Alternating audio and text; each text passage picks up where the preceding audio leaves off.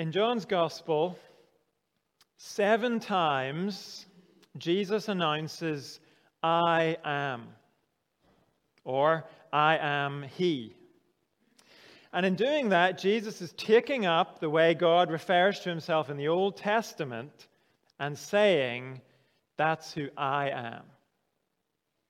I'm not just a representative, not just a messenger of Almighty God, not just a prophet. No, Jesus says, I am Almighty God." And we could call those Jesus' simple "I am" statements. They underline Jesus' divine identity. He is the "I am" of the Old Testament. He is God. But there are 7 other "I am" statements in John's Gospel. And in those, Jesus doesn't stop with the words "I am." Each time he adds something else. I am the bread of life. I am the light of the world. I am the gate for the sheep. I am the good shepherd. I am the resurrection and the life. I am the way and the truth and the life.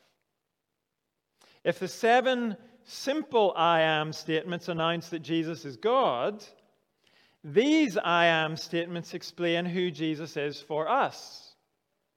He is our light, He is our shepherd, and so on. And this morning we come to the 7th and final of these "I am something" statements. Jesus says, "I am the true vine." You'll find it in John chapter 15. If you're using a church Bible, it's page 1083. In the larger print Bibles, 1676. And in a moment, we'll read from verse 1 down to verse 17. But just to remind you of the context here, Jesus is sharing a last meal with his disciples. In chapter 14, he spoke about going away and then coming back for his disciples later.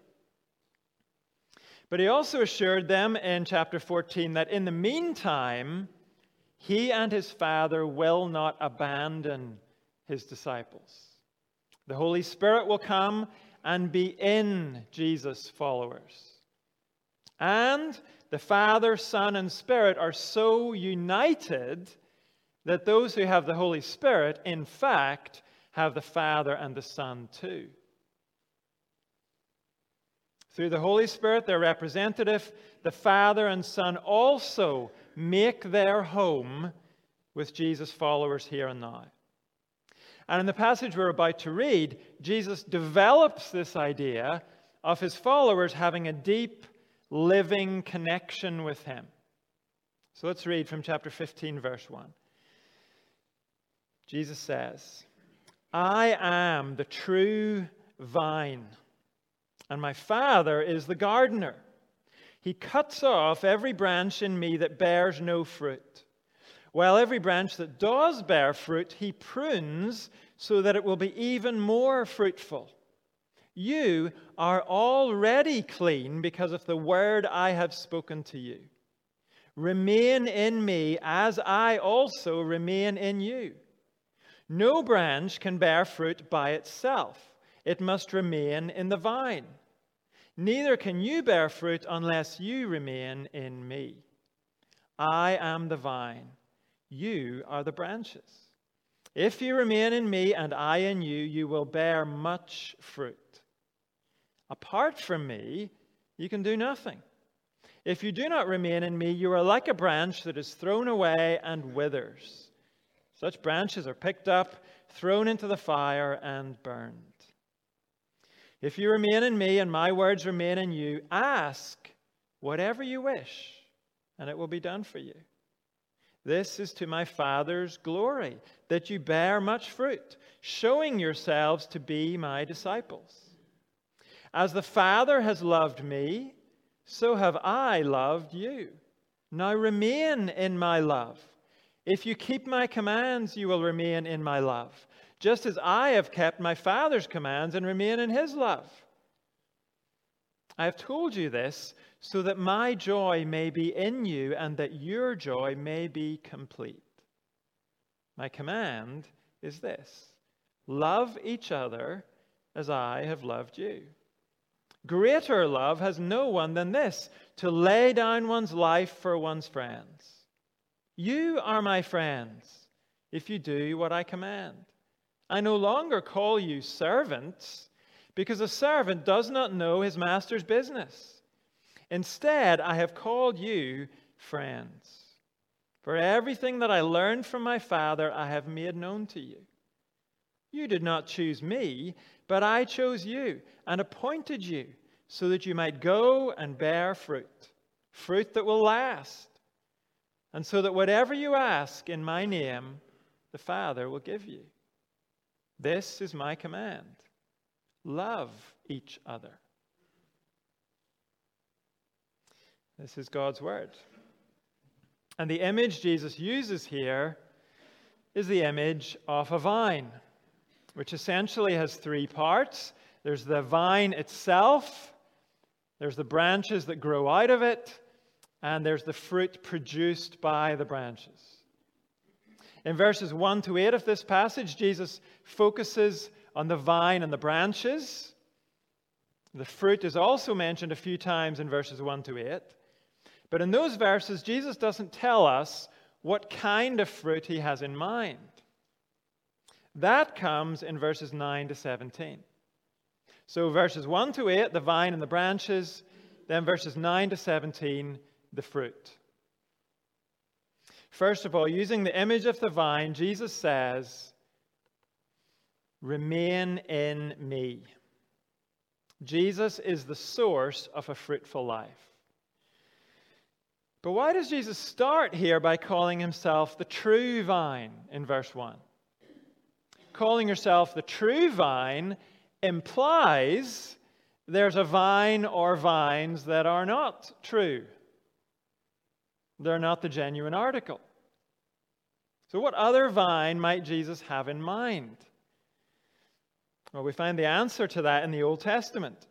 In the Old Testament, Israel is referred to as God's vine.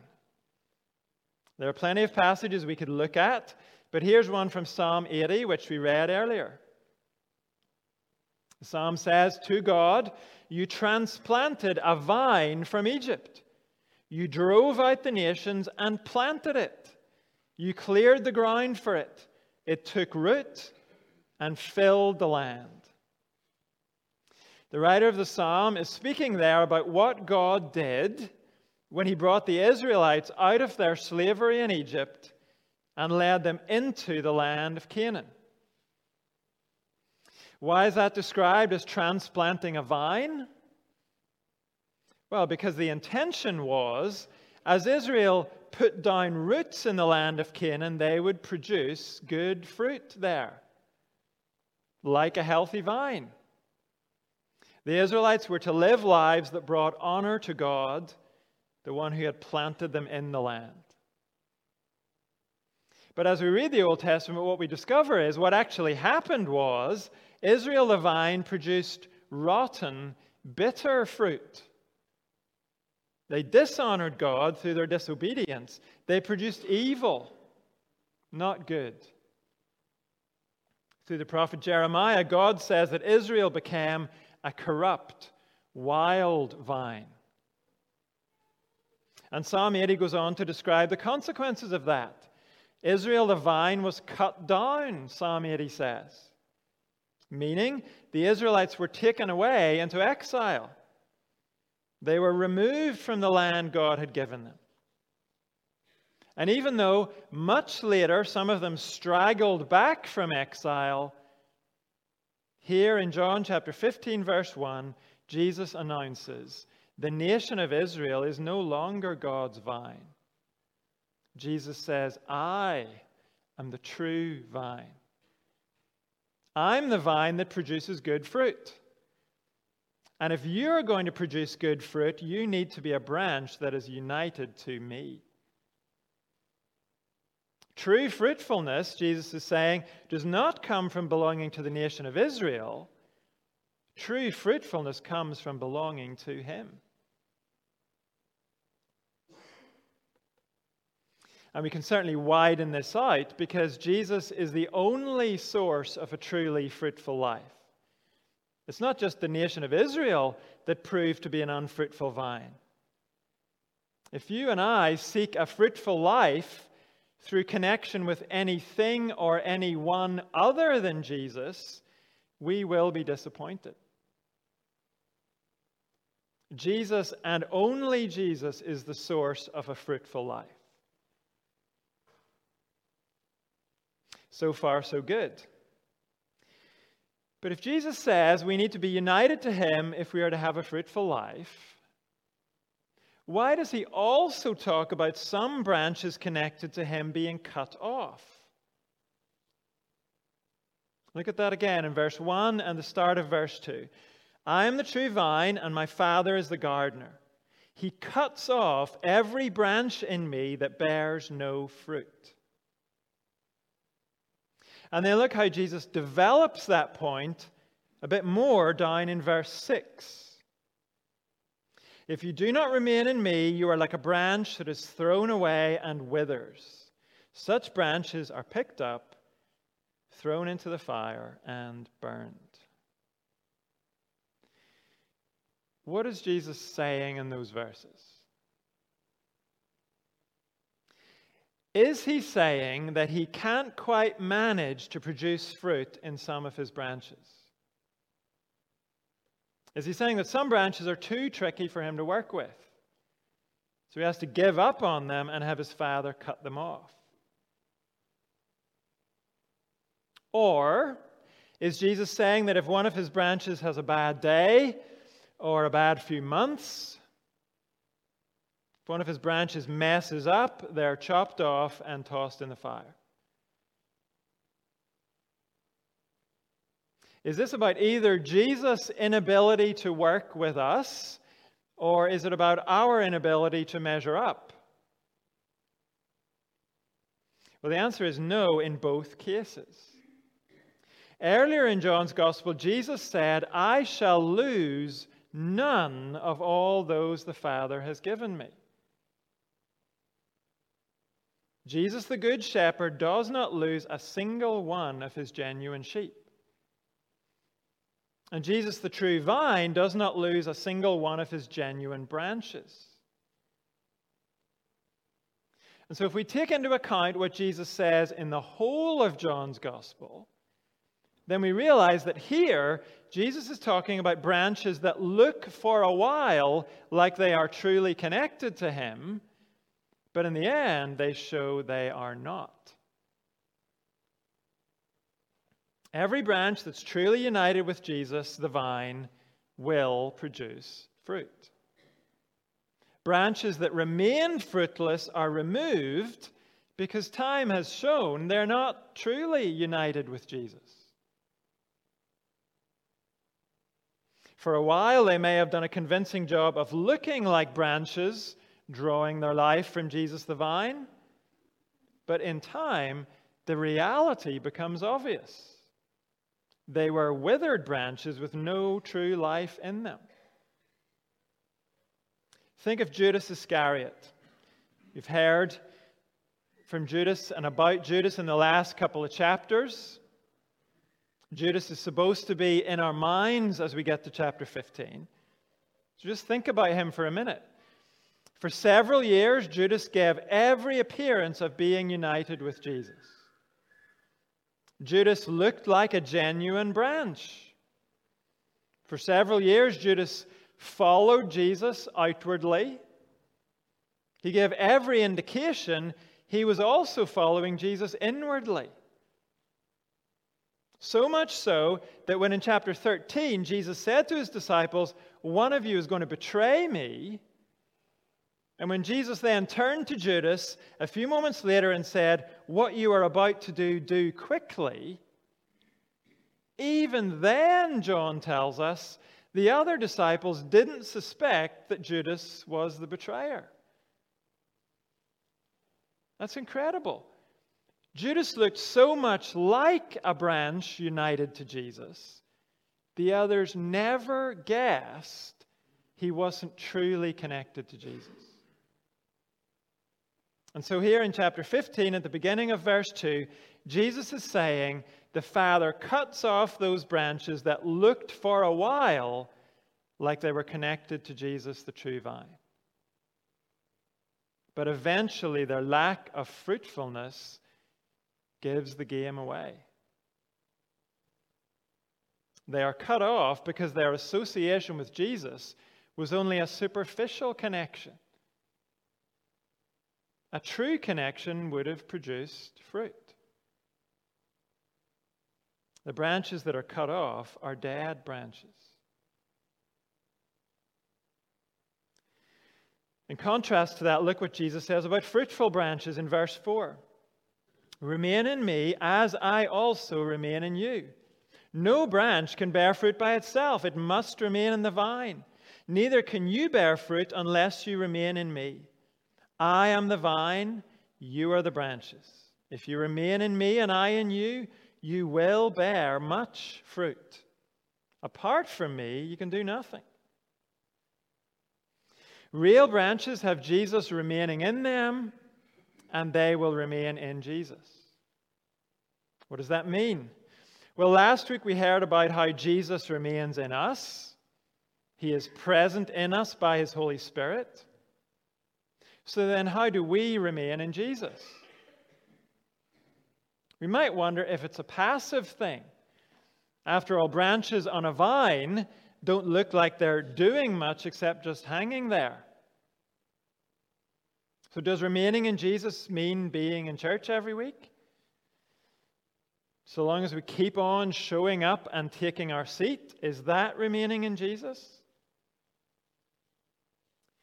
Well, remaining in Jesus will certainly result in being in church, but remaining in Jesus is more than just church attendance.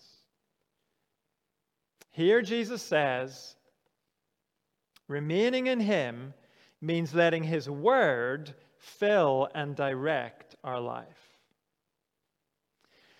Where does He say that? Well, look back at verse 2, speaking about Jesus' Father. He cuts off every branch of me that bears no fruit, while every branch that does bear fruit, He prunes so that it will be even more fruitful. There's a play on words here in verse 2. There's a footnote in the NIV which tells us the word translated prune also means clean. Why would that interest us? Well, look at verse 3.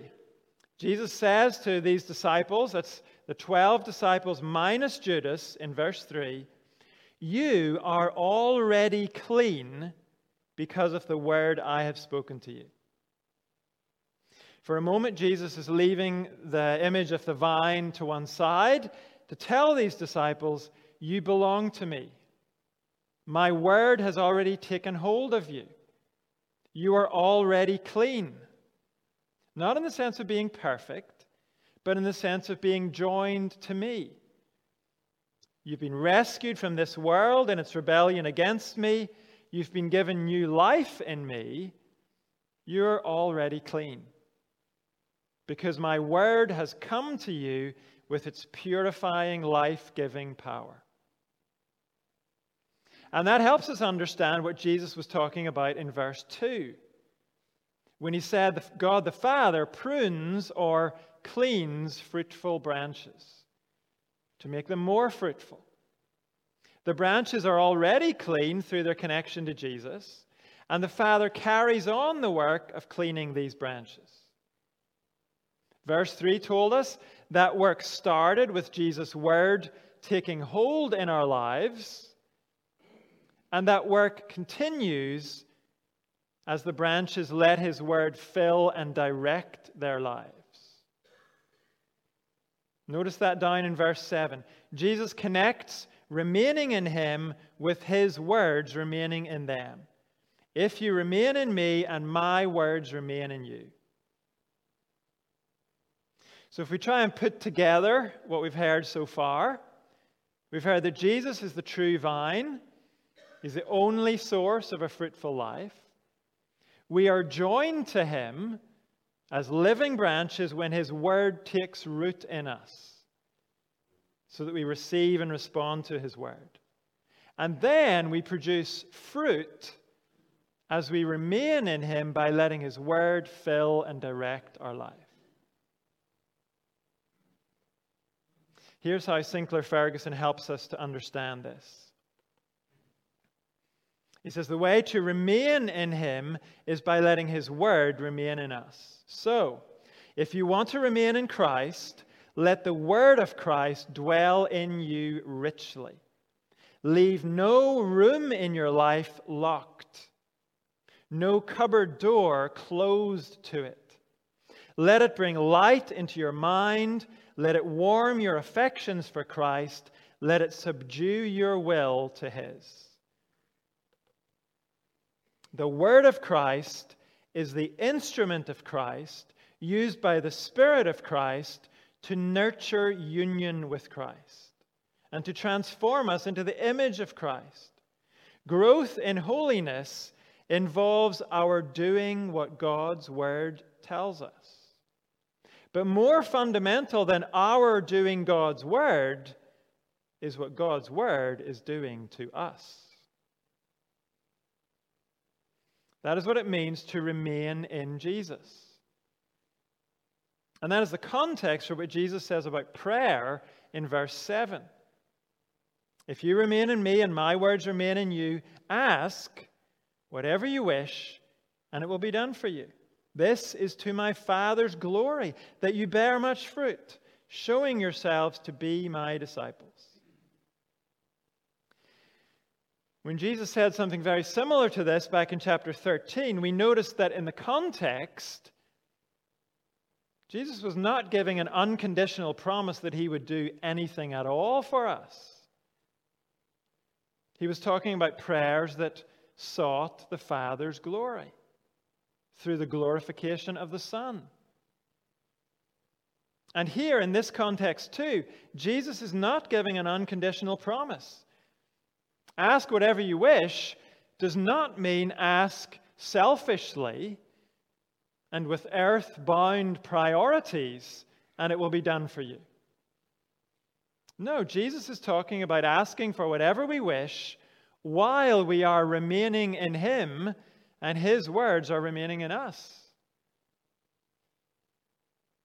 When the word of Jesus is doing its work in us, so that we desire to glorify the Father by bearing much fruit for Jesus the Son, then Jesus says, ask whatever you wish, and it will be done for you.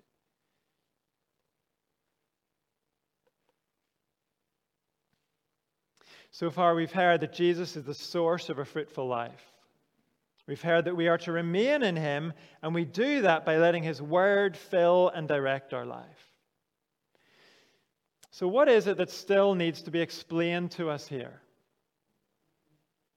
Well, we need to know what kind of fruit Jesus has in mind. What does a fruitful life look like?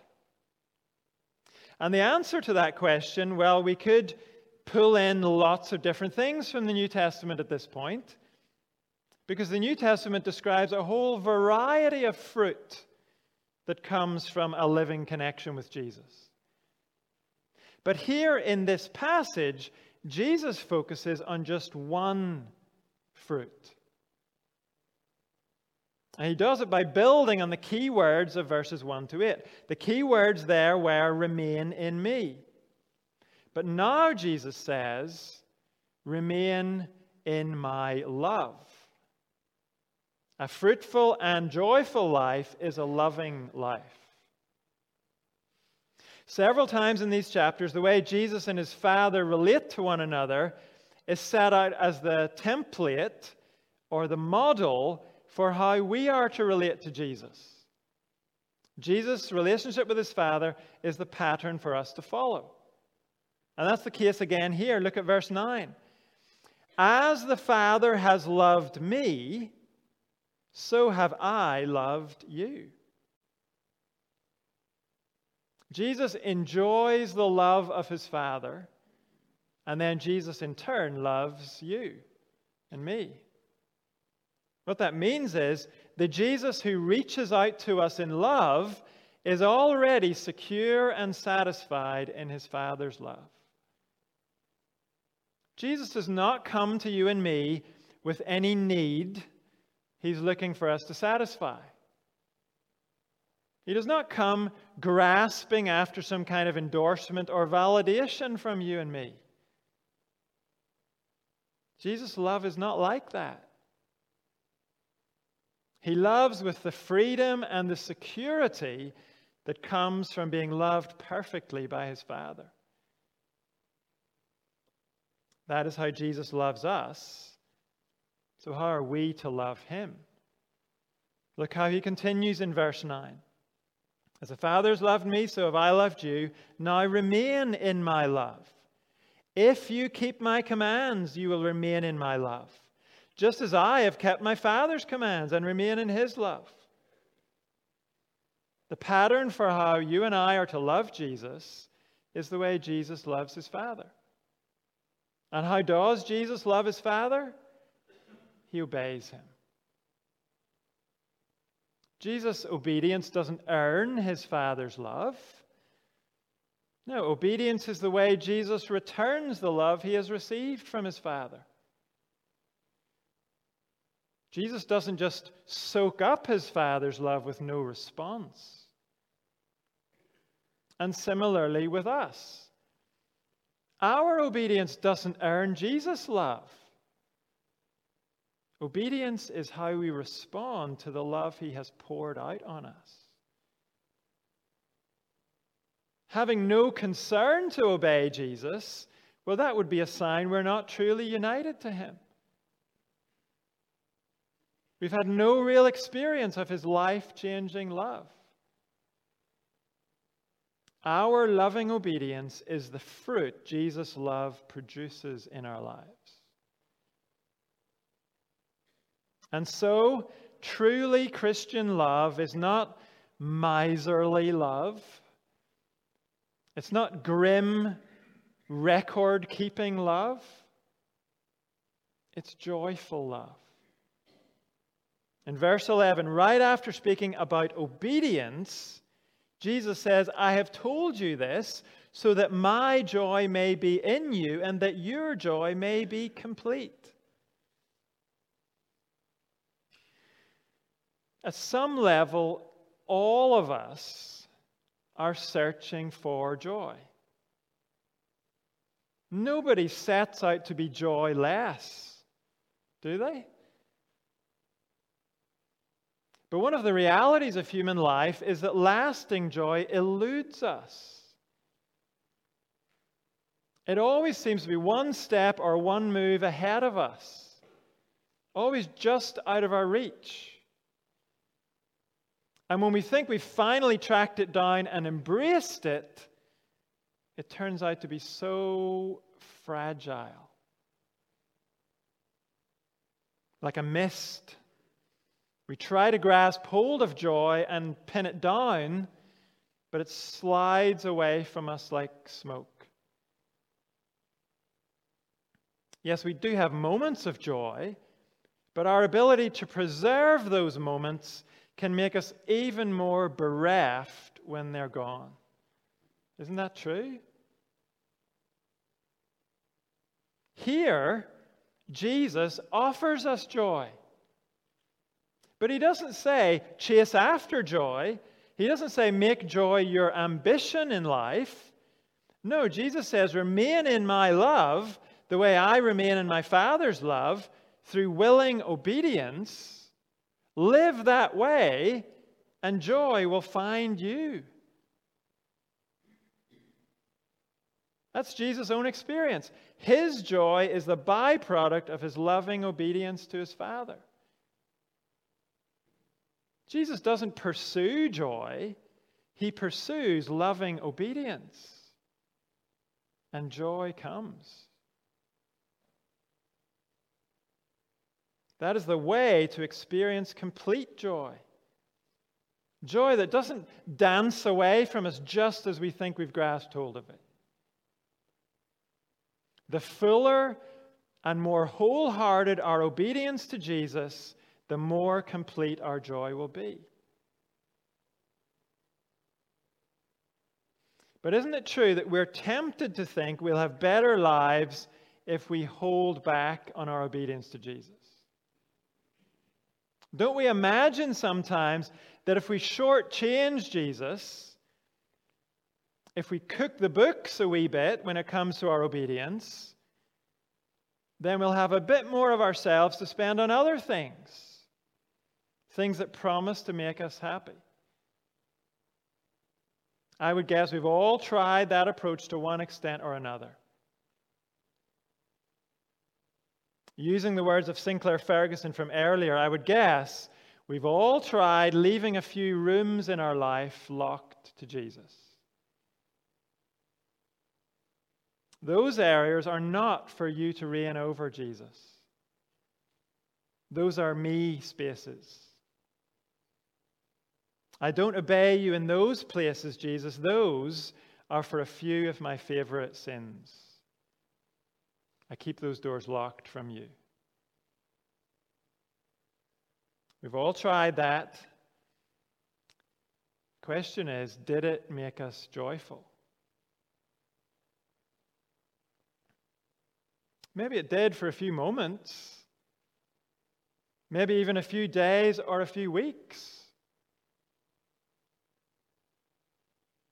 But before long, didn't it leave us miserable and heavy-hearted? Didn't it leave us empty and more restless than before? Jesus is saying here that real joy grows as we go farther up and farther in with Him, as we move forward in willing obedience to His word. Obedience that welcomes Him into every room and every cupboard of our lives. Joy comes when you and I unlock those doors and throw them wide open and say, how can I love you through obedience here, Jesus? How can this room of my life be used to glorify you? Remaining in Jesus, the true vine, makes us joyful and fruitful. Specifically, remaining in Jesus makes us fruitful in love. And Jesus makes it even more precise by telling us, remaining in Jesus' love results in us loving each other as He has loved us. Yes, the Bible does have things to say about love for the world out there that doesn't know Jesus. But here, Jesus prioritizes love for fellow Christians. That, Jesus says, is the fruit of remaining in His love. Look at verse 12. My command is this: love each other as I have loved you. Greater love has no one than this, to lay down one's life for one's friends. You are my friends if you do what I command. I no longer call you servants, because a servant does not know his master's business. Instead, I have called you friends, for everything that I learned from my Father I have made known to you. You did not choose me, but I chose you and appointed you so that you might go and bear fruit, fruit that will last, so that whatever you ask in my name, the Father will give you. This is my command. Love each other. This is all about Jesus' love for His friends as the pattern of our love for Jesus' friends. And that explains something that might puzzle us in verse 13. We might read verse 13 and think, well, wouldn't it be even greater love to lay down your life for your enemies? But Jesus is not talking here about loving enemies. The sense of verse 13 is, the greatest way you can love your friends is to lay down your life for them. That's exactly what Jesus is going to do in a few hours' time, when He willingly goes to the cross to lay down His life for their salvation. That was a mission only Jesus could fulfill. But in lesser ways, you and I are called to follow his example, laying down our lives in dozens of self-sacrificial acts of service done for our brothers and sisters in Christ. That is loving as he has loved us. Another thing that might puzzle us here is how verses 14 and 15 fit together. In verse 14, Jesus says his friends will do what he commands. We might think, well, doesn't that sound like we're servants of Jesus then? And in fact, in other places, the New Testament does call us servants of Jesus. Jesus himself calls us that in several places. So here, why does Jesus make a point of saying in verse 15, I no longer call you servants? If in other places he's happy to call us servants, what point is he making here by saying we're friends? Well, remember what we've learned about Jesus' relationship with his Father. Jesus obeys his Father. In verse 10, Jesus said he keeps his Father's commands. But that does not mean Jesus is deprived. It doesn't mean Jesus is missing out in any way. And so it is with us. In fact, in verse 15, Jesus says, we are accepted and loved to such a degree that Jesus brings us into his confidence. Jesus shares his business with us. He gives us the inside track on what his aims and intentions are for us, and for this world, and for its future. When Jesus says at the end of verse 15, everything I learned from my Father I have made known to you, he's referring to the New Testament. It contains what Jesus made known to these disciples. The New Testament is Jesus' gift to his friends. In this book, Jesus shares his heart with his friends and his Father's heart. So yes, you and I serve God. It will be our privilege to serve him for all of eternity. We are under his command, but we obey and serve as privileged, dearly loved friends. Friends Jesus has chosen and appointed to go and bear fruit. Particularly, verse 17, the fruit of love for one another. Our brothers and sisters in Christ. And once again, that is the context for the promise at the end of verse 16. When it comes to being fruitful in our love for one another, we can ask God for whatever. And we can ask him confidently. Sometimes as Christians, we get uneasy about these commands to love one another. We might think, wouldn't Jesus be better commanding us to love the lost world out there? The New Testament answer to that question is that by loving one another and building strong bonds of love here, we are loving the world out there. Because when they see that odd bods like us can love one another, they will have to admit there is something supernatural going on here. Now, of course, we do have to look outwards as well and go out with the good news. But what did Jesus say in chapter 13? He said, the world will know we are his disciples. The world will recognize evidence of his presence and power if we love one another. So our commitment to love one another sacrificially is not a distraction from our witness. It's the meat and potatoes of our witness. Our love for one another gives credibility to the message we proclaim to the world.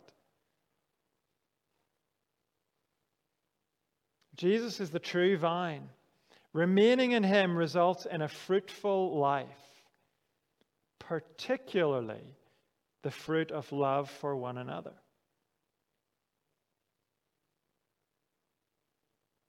So, how is your fruitfulness today? As you have a glance around the room, in what ways are you joyfully laying down your life for these brothers and sisters around you? Are you learning to bear with their strangeness, just like they bear with your strangeness? Are you learning to appreciate their unique personalities? Are you eager to get to know them better so you can love them more helpfully?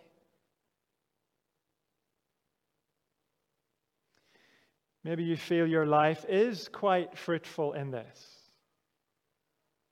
Maybe you have to admit this fruit seems a bit sparse in your life at the moment. But all of us have both the responsibility and the opportunity to grow in this. And we will grow in it as we commit ourselves to remain in Jesus by letting His Word fill and direct our lives. And we commit ourselves to this knowing we are loved by the Father and the Son. Through the Holy Spirit, they are with us, making their home with us. So let's respond to God's Word as we sing, first of all, of our love for Jesus, as we reaffirm that, and then as we sing about how that love spills over into love for Jesus' people.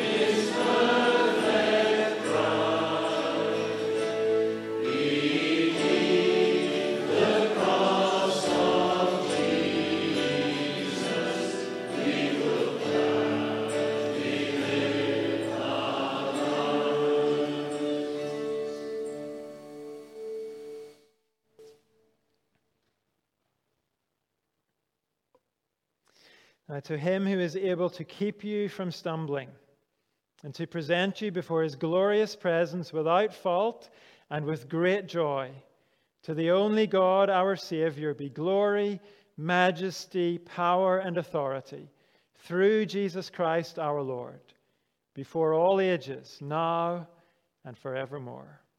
Amen.